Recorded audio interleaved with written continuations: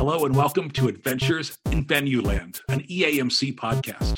This is your all-access pass to go backstage and behind the scenes with some of the brightest minds that cross the scope of the live entertainment industry. I'm Dave Rettelberger. And I'm Paul Hooper. We'll introduce you to some of our favorite people as we dive deep into the world of live touring shows and the venues that host them.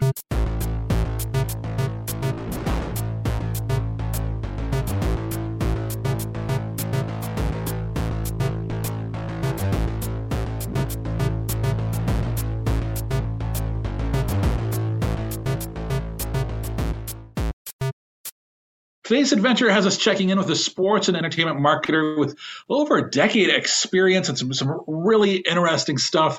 Excited to talk to our good friend, Kishore Ramlagan. He's the manager of marketing and promotions, Hollywood Park, SoFi Stadium, and YouTube Theater. How you doing? Doing great, guys. Thank you for having me.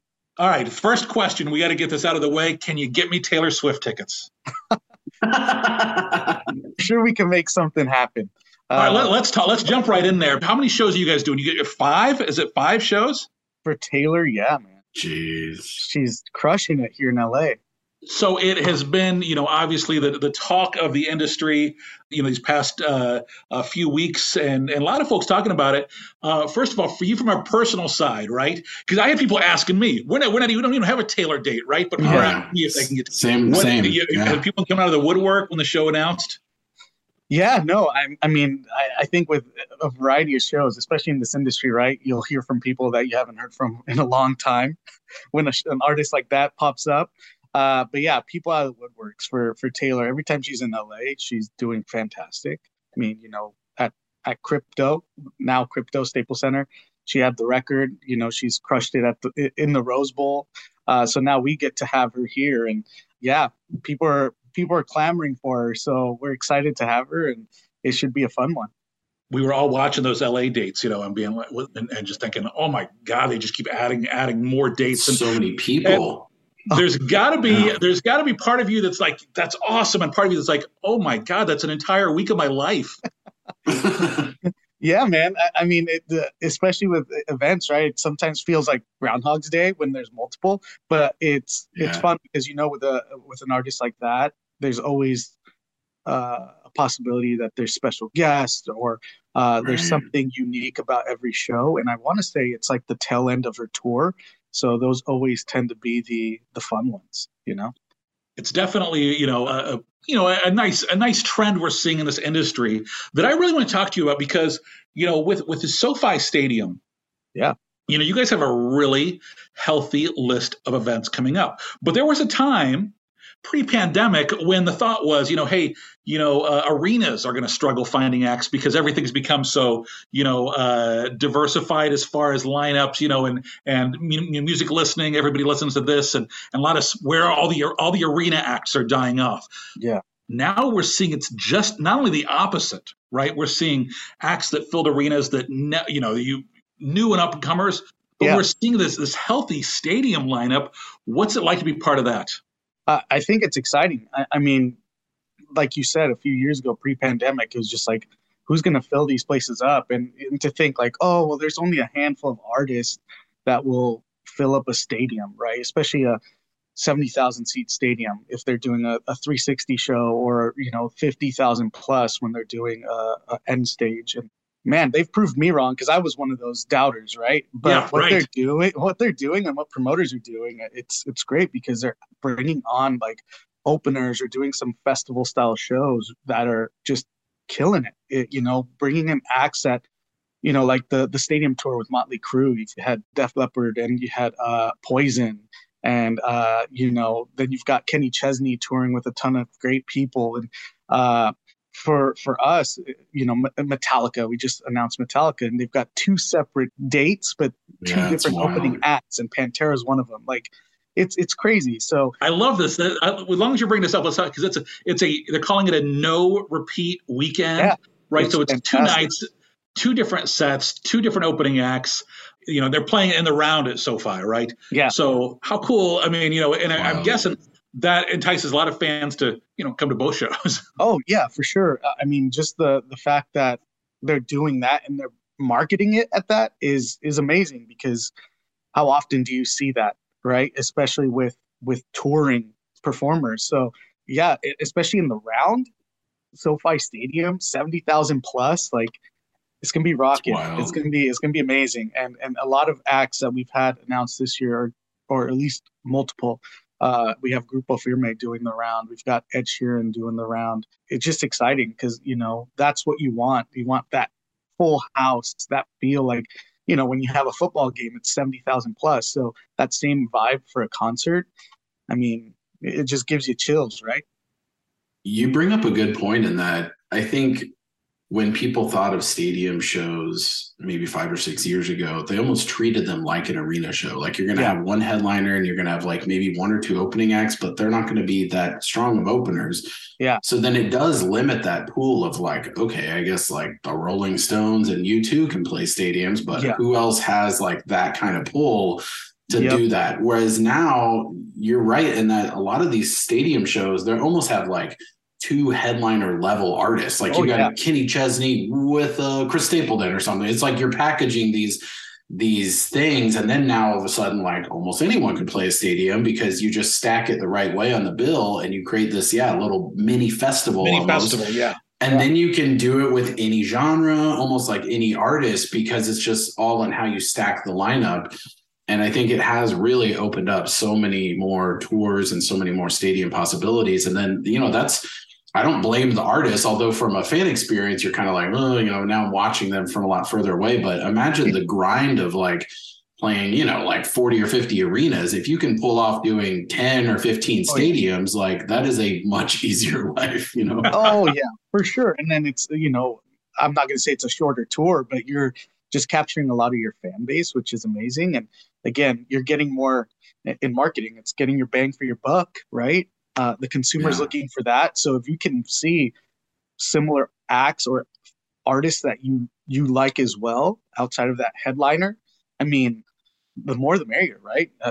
Just bring them on, make it a longer day, and I'll be there all day if I'm a fan. So that Morgan Wallen show you guys have coming up, we've got it too here in Columbus. It's a great example of that because you get Morgan Wallen, but then there's also Hardy, Ernest, Bailey Zimmerman.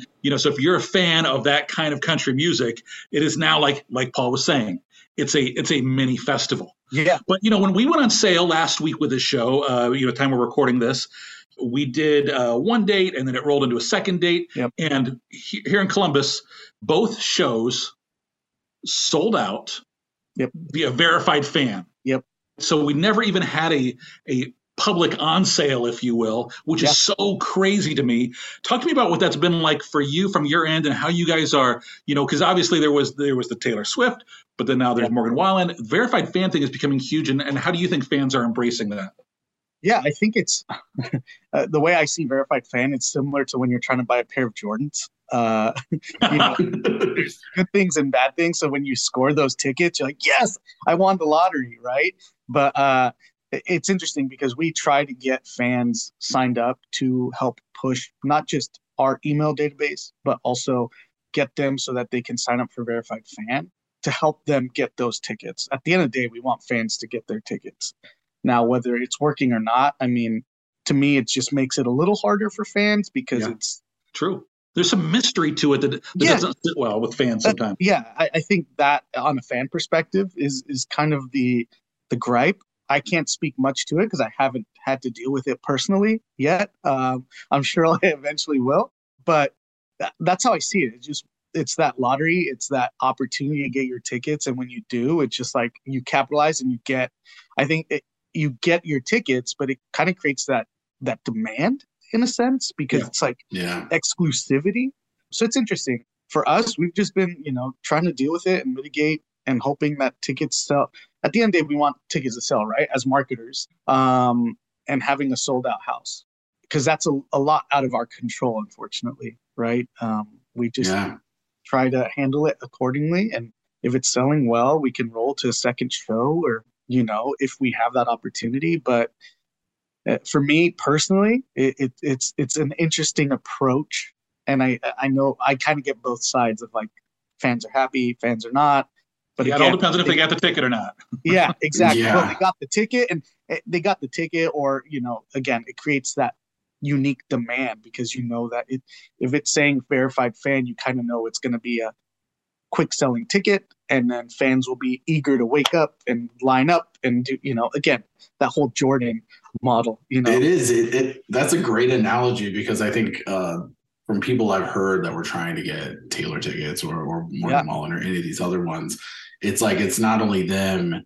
It's like they literally have like every member of their family doing it, because it is this lottery. So it's like it's like if you really want those tickets, do you want one chance at it, or do you want 20 chances at it? So it's like, and it's the same with the shoes. It's like, you really want those shoes? Then you better like have every person that's a good friend your 2 laptops, that also doesn't care. Yeah, exactly.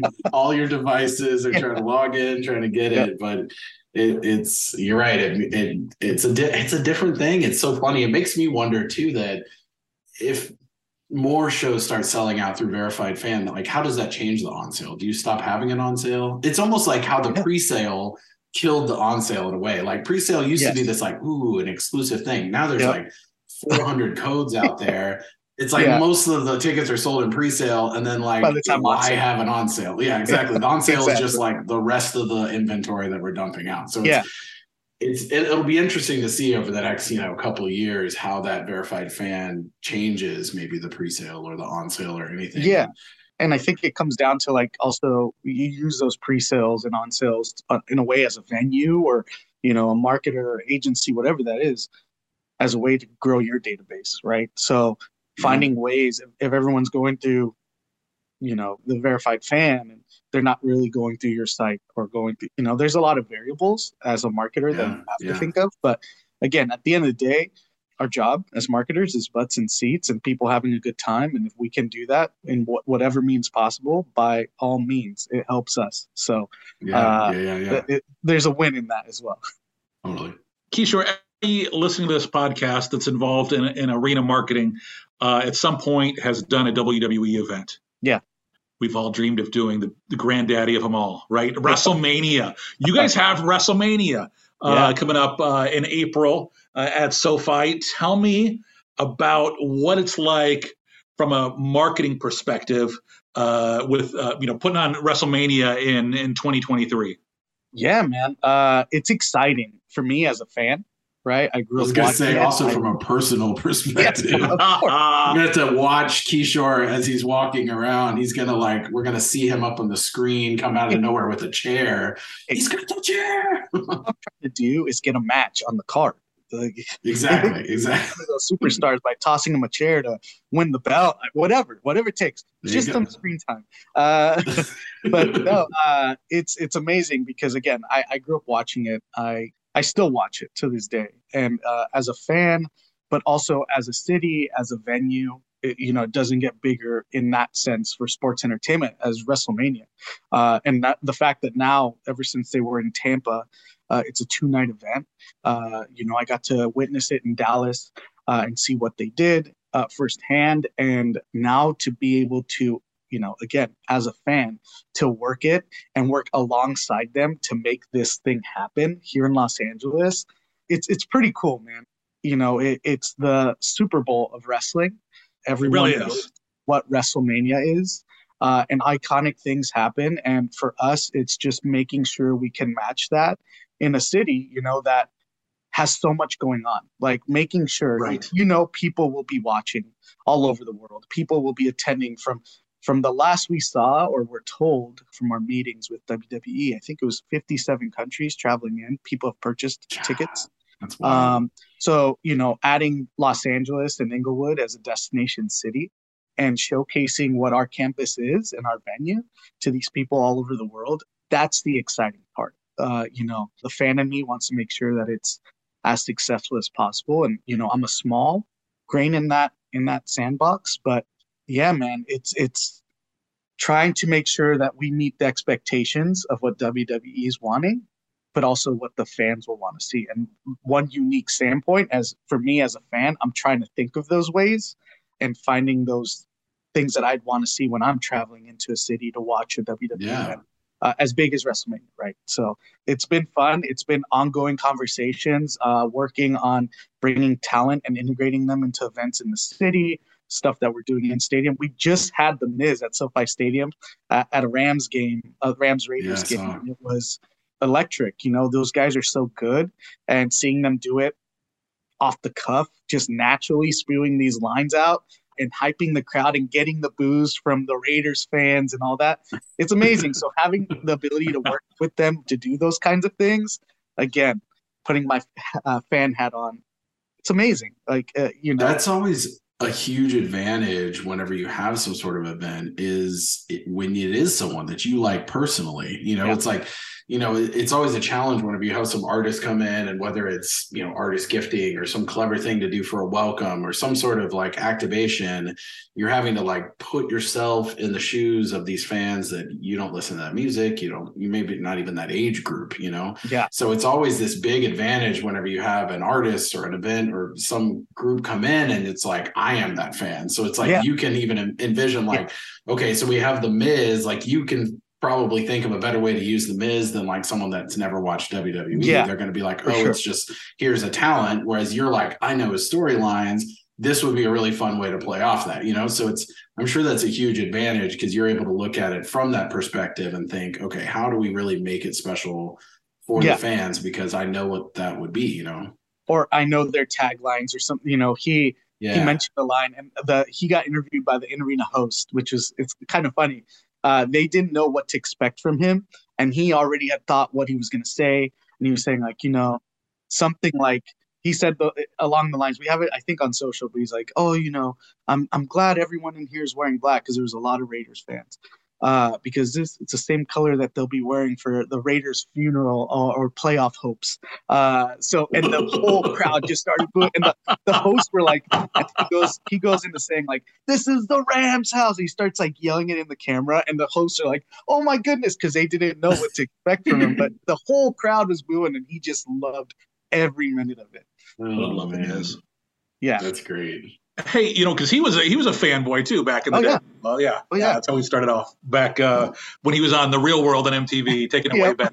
And what's funny, there's a lot of people that didn't know him as a wrestler, and like, you mean the Miz from Real World? And we're like, man, that was a long time ago. So, okay, so obviously we've talked quite a bit about SoFi, but that's not all of your job. As we mentioned at the opening, YouTube Theater, Hollywood Park. Kishore, tell me about your job. Tell me what you do. What's a day like for you? The day-to-day, the heavy day-to-day is YouTube Theater and trying to not just promote the events and work closely with our promoter Live Nation and our booking team, but it's bringing the awareness of what this venue is, this intimate space. It's a 6,000 seat venue, nuzzled in the corner, of SoFi Stadium. And for us, it's creating this awareness for fans that are attending these events to know what's happening at our venue. I mean, we've had, since it's opened, well over 120 events. This last year was a record year for us. We've had great performers. The sound is amazing, and we're still, creating our identity in the space of what is Los Angeles and what you're competing with, with all the famous theaters and venues we have here. So doing that and bringing unique acts and performances and artists to our venue has been one of the fun parts. And again, creating that identity.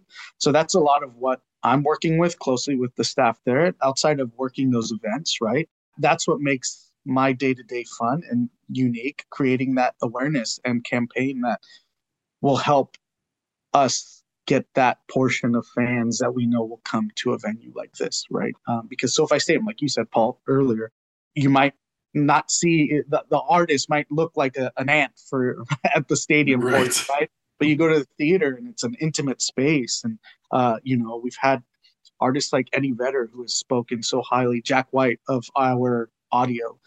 We've had Alicia Keys, the Gorillas, to name a few. And, here at the end of the year, we're finishing with a speaking series with Michelle Obama. And it's just, this year has been fairly hectic in that sense with events, but in a good way. And what my job is here year two. And, we recently were nominated as one of the candidates for Theater of the Year for Polestar. So how do we use that to brandish ourselves throughout the city and creating that messaging? And whether we win or not, it doesn't matter. But showcasing what YouTube theater is part of my day to day.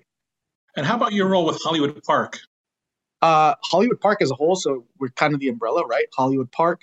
And we've got SoFi Stadium, YouTube Theater, Jimmy Kimmel Label, American Airlines Plaza, and I'm sure there'll be more than I'm missing, right? But through Hollywood Park is, working on creating unique community events. And I'm not going to say that I'm the one spearheading that. Our department's fairly big and we have people that focus on that stuff, but it's supporting where needed for those community events or soon to be our retail space and outside events and being that asset wherever needed. So we just had Winterfest at Hollywood Park Retail.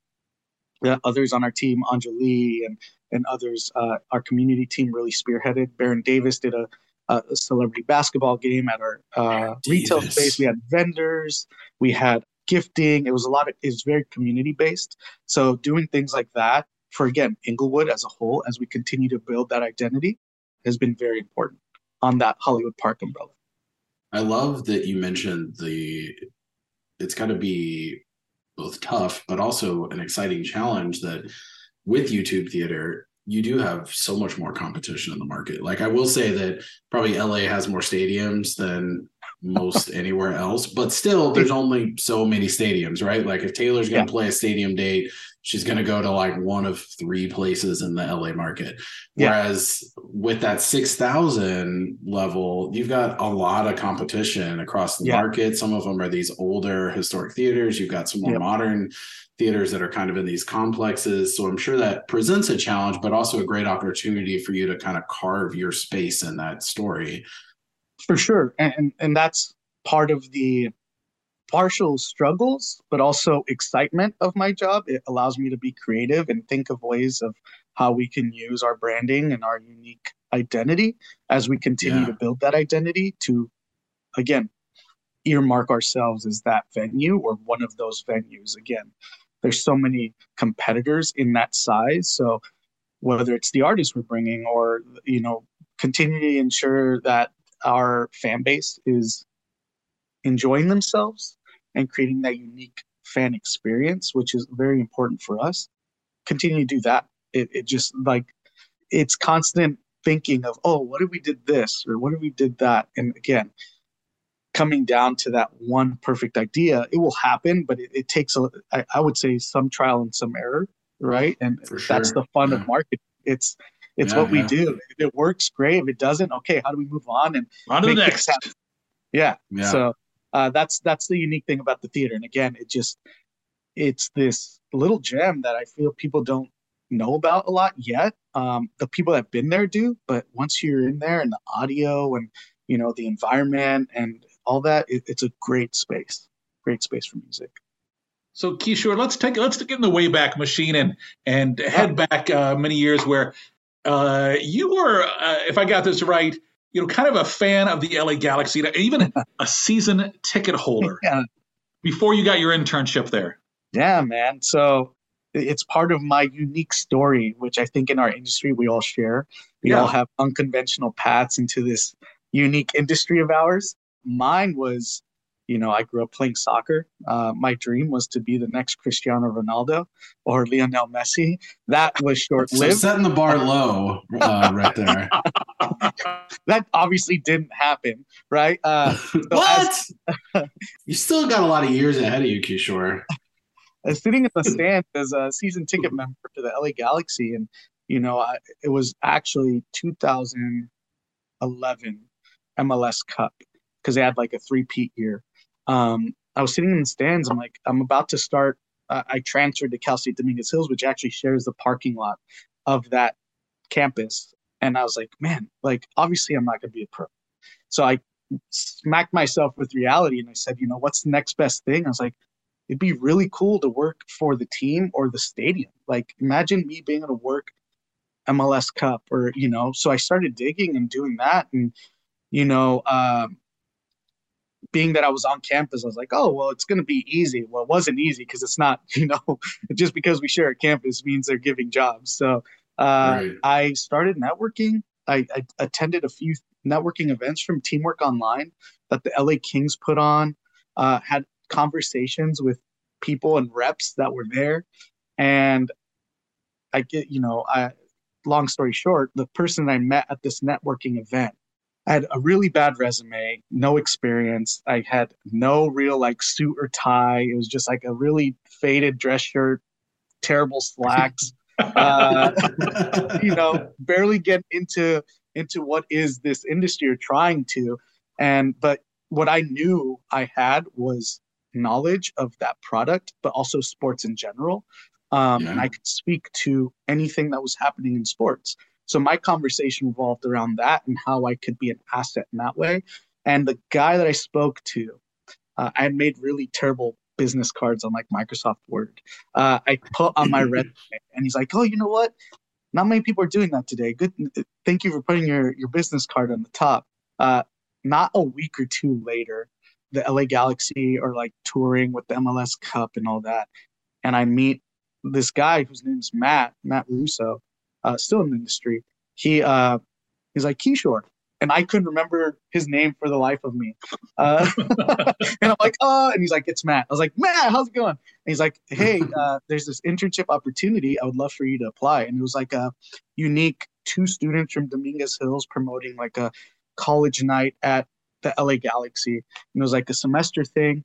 I applied, went through the process, and I landed that job. So I watched them win MLS Cup. And then that next couple months, I had an internship with them. And then crushed it that first year, did phenomenal. They went back to MLS Cup as an intern. So I got to experience it kind of as an intern. Probably due to your efforts, I'm sure. Oh, of course. all my ticket sales and fandom. And then they brought me back again. So 2 years in a row, I did this internship. And towards the tail end, I was looking and I thought my path was going to be in sales. Usually in the sports world, it's you get in through the sales side and then you move around and you figure out your path. And it wasn't working out. There was opportunities. I had applied everywhere, about like 13 different teams, sports jobs, college, all that. It wasn't working out. And I'm a big firm believer things happen for a reason. My HR person at the time told me this coordinator position opened up. And I applied, had to do like a 30-minute interview with the GM, presentation on boxing and how I would promote this event. There's the GM, SVP of AG Sports, the person who would end up being my boss in HR. And this is it's crazy because it's the tail end of 2013 and I'm finishing my last course at Dominguez Hills. Right as I finish my last course, I have an interview an hour later for this coordinator position. I do these terrible posters. Again, I still have it too. For this presentation, mock it up on Illustrator. Again, just terrible, but they look good for me at the time. Self-taught. And then I kid you not a few hours later on my way home, I felt really good about that interview. I felt like I knocked it out of the park. And I was actually in the mindset of like, if this isn't it, I'm done. I won't even pursue a sports career or entertainment career because I had applied to everything. I got the job. So starting in January, so I had just finished my class, hadn't even graduated, like walked the stage, but I got the job in January, starting at the LA Galaxy, at the time, StubHub Center, formerly Home Depot Center, as the marketing coordinator. So that was kind of like my start in the industry. And then that first year, I got to experience an MLS Cup as a full-time employee. So I got to see it as an intern, as a season ticket member, intern, and then as a full-time employee. And let me tell you, that's awesome. Full-time employee championship party is nothing like when you're an intern. It's amazing. So it was just the cherry on top. It's kind of like that fandom, and then seeing it throughout. Again, not in my wildest dreams. To experience that and party alongside Landon Donovan and Robbie Keane and all these soccer greats for the LA Galaxy, which was my boyhood club. Amazing. You can't write it. it's just so cool. But Kishore, there's a lot of hard work that goes into that, and you talk about crushing it, right? But literally, you go from a game day intern to a sales and marketing intern to a marketing coordinator to a marketing supervisor. Yeah. So what for that young person who's listening today, who's wondering how do they get to that next step? What were the keys to you being recognized and chosen to move up within the organization? Yeah. So one thing that I always tell students that I go speak to, or even if it's people I interview or people that report to me, it's network. There was one guy, his name is Jeff Ginter, that I was sitting as an intern. I remember it was my first 2 weeks, maybe even closer to a month, and I was just me and this fellow intern would just go in, sit at our desk, do our job, and leave. And then he came up and he's like, "What are you guys doing?" And we're like, "Doing our job." He's like, "You're supposed to be here networking. Your foot's in the door. How are you not talking to people? How are you not And he took us around and introed us to everyone. Even so, before that, he took me, he's like, "Hey," and I remember this because it terrified me after I found out, but he took me to the GM's office, Katie Pandolfo, and he's like, "Go ask her what she does." And I'm like, "Okay." I walk in and I'm like, "Hi, I'm Kishore. I'm intern at Dominguez Hills. I want to know what you do." And she's like, she looked at me and she's like, "A little bit of everything." And everyone back behind me is like cracking up because this is the GM. And I'm like, no clue, just no clue. But then after that, it's just like opened up that opportunity. I got introduced, I met everyone, and that was that's the one thing. It's network. Your foot's in the door. It's outside of paying your dues and grinding and doing your job and asking people if they need help and learning from everyone around you. It's networking. It's learning people's stories and their paths and how they got there and bringing that personality of what you are to that company, because at the end of the day, that's what I think that's what a company is looking for. It's if you're a good fit and if you're a hard worker, because this industry is so rigorous and it's not traditional 9 to 5, people that can handle that, but also if your personality fits. Like, again, everyone out there that is pursuing this, if you've got an internship or entry paying job or whatever that title may be, network. Every opportunity I've received in this industry and how I've climbed up the ladder is through networking. So true. It's so important. Yeah. And that goes to whether it's marketing or sales. If you're trying to find someone that you're doing business with, going to do business with, it's networking. It's talking to them first. It's that person-to-person interaction. It doesn't have to be transactional all the time. It's creating that relationship that I think is so important in this industry. And again, you got to pay your dues too. We got to grind. We got to do stuff that isn't just handed to us. For me, I was always known for asking, whether it was a sales rep, whether it was a game presentation, anyone, "Hey, do you need any help? I'm here. I got an extra hour." Even on game days, it goes a long way because people see that, even if they don't tell you thank you, know that you did it, and that gets reciprocated in this industry, I feel like. Totally. That's great advice. I mean, I think it's so much about not wasting that opportunity. Yeah. Because you mentioned sometimes people kind of get in and then they just coast a little, or they only do things that have been assigned to them. And I think you really have to grind, but you also have to think, okay, I'm already in, how many people want to be where I'm at right now? Yeah, and have this opportunity.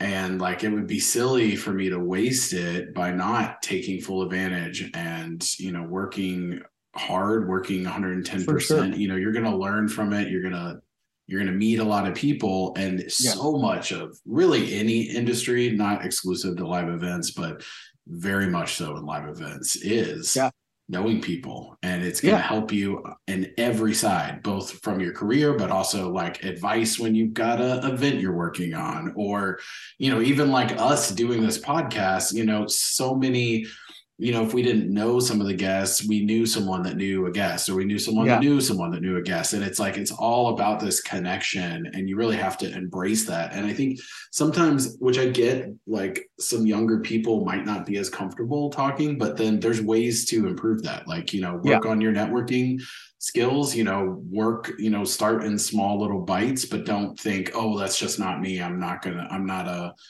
outgoing person. It's like, then polish it, polish make it better. Up, so that's great advice. And I I try to do my best part in showcasing this is who I am. I try to be this, leave whatever at home, whatever at work. This is me. I'm always very, and it's funny because like someone like Kara always used to say, like, we don't know if you have a good day, bad day, and Kara used to be my boss, and which is like a good thing. She's like, you're just you. So, I try to do that with people that come work for me or give advice to, just like, like enjoy it. There's people that think that this industry is so massive. And yes, it is. But what's crazy is that within this industry, someone knows someone that could help you get somewhere. And it's just this chain that's so small in that sense that it's amazing, right? And that's the uniqueness of our industry. The networking opportunities and the availability. I tell them, like, just an informational interview goes a long way. For the 10 you send out, you might get that one. But at the end of the day, look, like what I'm doing right now, people like to talk about their story, about themselves. They're going to give you the time when they got the time. So that's big on the networking front. So after almost 6 years with the Galaxy, right? You make a career change. Let's talk about that. Yeah, so I got a call from Kara Vanderhook, EAMC legend, and this opportunity arose. And again, through networking, I had met with them, and part of my mentality while I was at the Galaxy was, I'm in LA. I should be talking to other venues. And again, this is under the same umbrella. It's AEG. I was like, what are they doing differently than what I'm doing? We didn't have a lot of concerts at the Galaxy. It was mostly sports heavy. And, that's what has really created my mindset in this industry is I have that uniqueness of doing both sports and live entertainment now. But that jump was, it was partially driven of me trying to find out what they were doing with the Latin market and, marketing in itself, maybe relationships that I could get, better deals, or, whatever that was. It was never my intention to work in concerts, live events. It was always just like, I want to know people that do what I do and get what I do, because there's a lot of people that don't. So through those networking and those lunches, an opportunity arose where, I got to interview for this position as marketing manager with Staples Center and Microsoft Theater. And, it's funny because for me, I was at the Galaxy. It was the end goal for me. It was like, man, I'm working in soccer. I'm working for the team I have grown up following.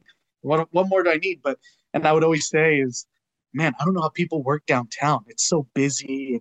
It's crazy. Why do people like to drive there?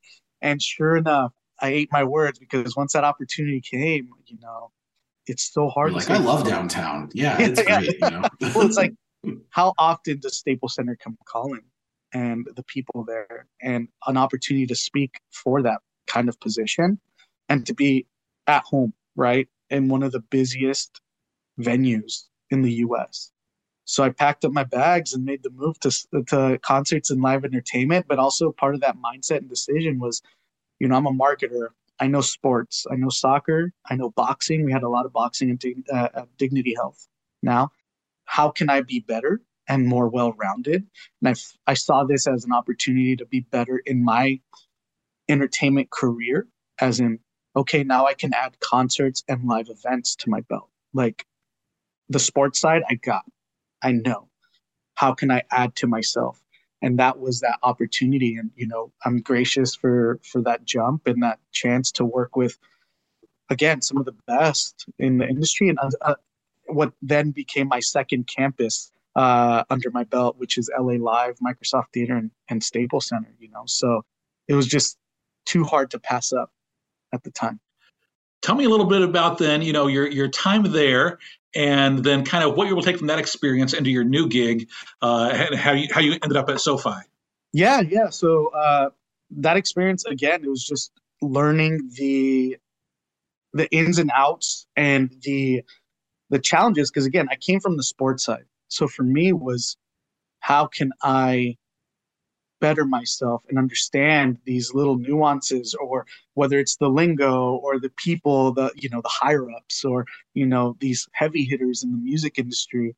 How can I use that and learn that? Because that was the biggest struggle. Because on the sport, for me, that's the uniqueness I bring in me, is I've got that sports boxing, live events kind of situation under my belt, or experience, not situation. But how can I bring that into this world of concerts and live events? So for me, it was just learning all of that. It took some time. There were some bumps, but having people like Kara Vanderhook, having people like Marina Paul help me, and my other coworkers, right? Samantha being one of them, learning from them how to mitigate these events and figure this out, because it's a whole different beast, right? Yeah. Was a big learning curve. And what I learned from there and working the various events, helped me make this transition to what is now SoFi Stadium and YouTube Theater, because now I'm getting both worlds. Now it's the sports and combat plus the concerts, live events. So it's kind of that best of both worlds. It's crazy how it works out, because at Staples Center, I didn't really do the Lakers, Clippers, Kings. They kind of did their thing. They had their own team. We would support with social and on key events and moments. My time at the Galaxy and Dignity Health, I did the marketing buying and all of that for the team itself. So it was just this cool mix of who has molded me to this new role at SoFi Stadium and YouTube Theater. And did you find that you had, I don't know, like, were there any sporting events that were at previously Staples Center that you were able to kind of like, oh yeah, sport, little sports, like whether it was a boxing or maybe even like something as like Harlem Globetrotters or something. Yeah. I think there is like a little sprinkling of sports outside of the teams. Was that kind of this nice like comfort of like, aha, it's a sporting thing, I get to dust that off a little bit? For sure. And I think that's what made it unique in itself as well, because I had, you're doing the concerts, and I love music, I love all that, but it's also different in that sense, because in sports I feel like you're doing, again, in concerts, events, you are wearing multiple hats, but there you're doing a lot as well. So getting that in the boxing in particular, I knew those promoters from my time at Dignity Health, and like, for sure. Oh, Kishore's here, great, we know what he does, he'll do what we need, that kind of stuff. And then learning with WWE and actually working with WWE, or there's like Basketball Hall of Fame event that we took a large leap into with Marina there. So I did get the sprinkling of sports, but then also getting to work Lakers opening night with Evan, or my other coworkers Patrick and Casey at the time, Clippers opening night, Kings opening night, that kind of stuff, or jersey unveilings or statue unveilings, NBA All-Star game, those kinds of things. I got my sports in there, so it was fun, and it offered me the opportunity to still have that, which again is a passion of mine, but enough to where it was just like, okay, I see why I love sports a little bit now. Now I'm here. This helps me a lot. So don't lie to us, Kishore. You went to Staples because you were like, now I can finally work a WWE event. And then now you're at SoFi because you're like, I got to go to a venue where we could potentially host WrestleMania. Which is funny, because when I was at Staples, we actually came to the press conference for WrestleMania, which was supposed to happen like a year sooner, right? But COVID kind of derailed that. We were here, and I was like, man, I'm actually here for a press conference for WrestleMania, and we're at Staples going to support WrestleMania week with 4 other events. So it was like, I'm still getting that love. So it just, that jump just so happened to happen. But it prepped me, to answer your question, David. What I learned at Staples and from the team there is, a lot outside of the relationships and the knowledge of what that process is. It's establishing processes and adjusting where needed, and those industry lingos and those people that are heavy hitters, again, was a big learning curve for me. Sure. Coming from the sports side. So that was very, very important in what I am now, right? Which is, I'm not going to say full well-rounded. I'm close. We're closing the circle. Yeah. So, when we talk about being well-rounded, obviously you have a life outside of, what you do for your career. And I know a big thing for you for a long time was, your time with Rim of the World Soccer, where you were, actually worked as an assistant coach. Yeah. Is that something you still get to do? No, not so much anymore, man. I had a brief stint with Rim Soccer, my soccer, high school soccer team. I really enjoyed it because I think you get to help mold some of these young men. And I was doing a lot on the JV side, and a lot of what I was doing, this was like in the early stages of me getting in the industry, especially on the sports side, showing them that there is an opportunity to do these things, that it isn't like there is stuff outside of soccer and working in sports. So for me, it was really important in showing that, but again, helping mold young men to pursue, whether it's a lofty goal or whatever it is, an ambition. That was fun. Like, I do miss it. I do miss playing soccer. I haven't done it in a while.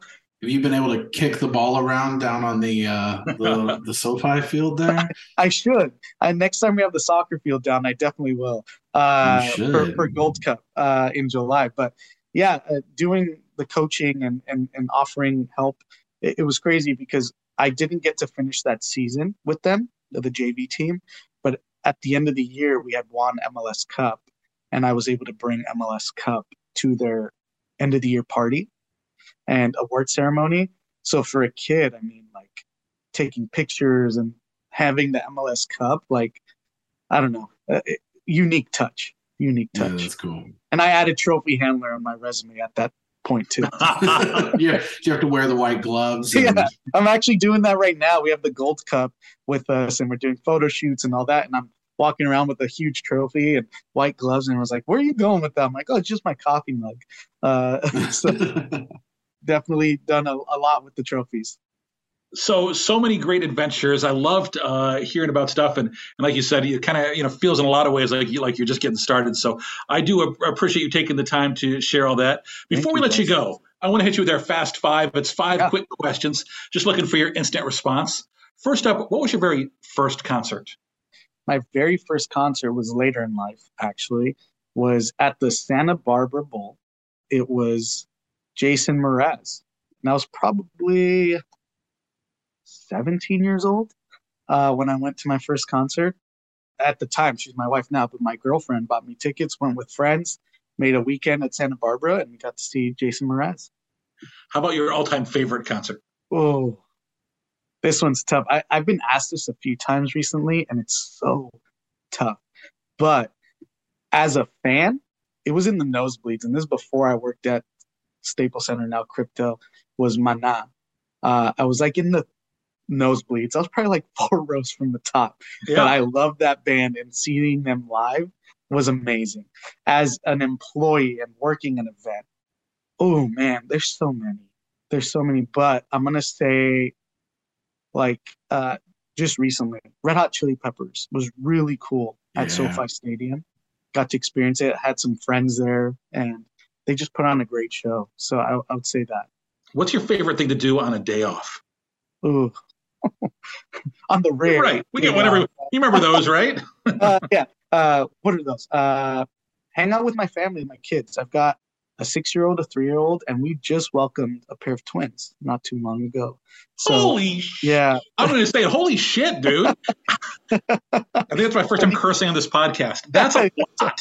Yeah. So spending time with my family and my kids, like chilling at home, whether it's playing video games with my 6-year-old or, trying to do something fun on our day off. I don't get a lot of chances to bring them into work since I live a little farther from the stadium. So it makes it harder. But doing that, spending time with my family. Oh, good. Prayers for you, man, because that's just, I know, I just get some sleep when you can. That should be your favorite thing to do on a day off. Just need a few hours. Who's your all-time favorite WWE superstar? Ooh, oh man, all-time favorite. So I'm gonna go with The Rock, Dwayne The Rock. Just loved him, his charisma. There's a lot. You guys are really making it difficult for me. I can name The Undertaker. I could name. He's got a top 20 list. Yeah. There's no one. You mean my Mount Rushmore, right? Yeah. But there's one guy that is no longer WWE, but he was WCW. Was Sting. He looked like the Crow. I got to meet him at my time at Staples Center, and had him sign my shirt. You were that guy. And I was like, oh yeah, it went complete fangirl on him. But it was awesome. Last question. What is your theme song? So there's a reality TV show all about the life of Kishore. What is the song that plays over the opening credits to the theme song of your TV show? So having listened to this podcast, I've had some time to think. There's two. There's just because in terms of my personality, I feel like it fits. It's not so much my generation, but Gotta Give It Up by Marvin Gaye. Just love that beat. Yes. Kind of just moving and grooving. And if you see me on the AMC, you kind of get it because I'm like dancing after I had a few drinks, having a good time. And then there's another one that kind of fits my Latin side because I'm a Spanish speaker, grew up listening to them, is Me Vale by Maná. Me Vale kind of means like I don't give a crap. I don't care. But it's cool because it's got an upbeat, exciting, and every time it plays, I have to sing it. So one of those two. Awesome. Hey, if somebody wants to reach out to you, and not ask you about Taylor Swift tickets, but or follow along with your adventures on social, or follow the venues on social, give us the plugs here.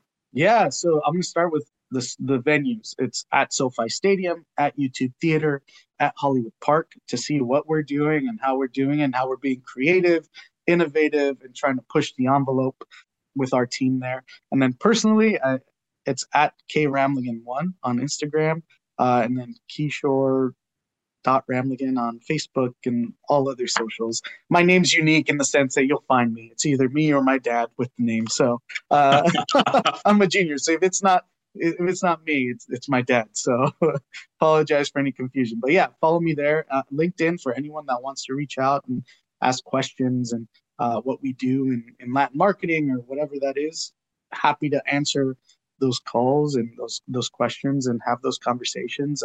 For me, I'm a firm believer in helping elevate and create that next generation of marketers and how we can do that and innovate in our space. So again, thank you guys for this awesome opportunity. I look forward to seeing you guys in person real soon. A truly inspiring chat today. I do great talking with you, and I really, really enjoyed this today. No, thank you guys. Really appreciate it. Again, truly honored. It's cool to be able to get recognized by industry professionals, and it means a lot. The kid that never thought he'd work in this industry, let alone speak for venues that he's worked for, it truly is amazing. So thank you guys. That's awesome.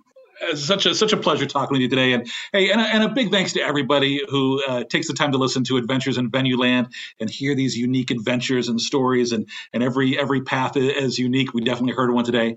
Remember, you can subscribe to the podcast and find more episodes wherever you choose to listen to podcasts. We do love your 5-star reviews if you have the time, so you can help others find us. Until the next adventure, I'm Dave Rettelberger. And I'm Paul Hooper. Thanks for listening, everyone. And I have one question for you. Do you smell what Kishore is cooking?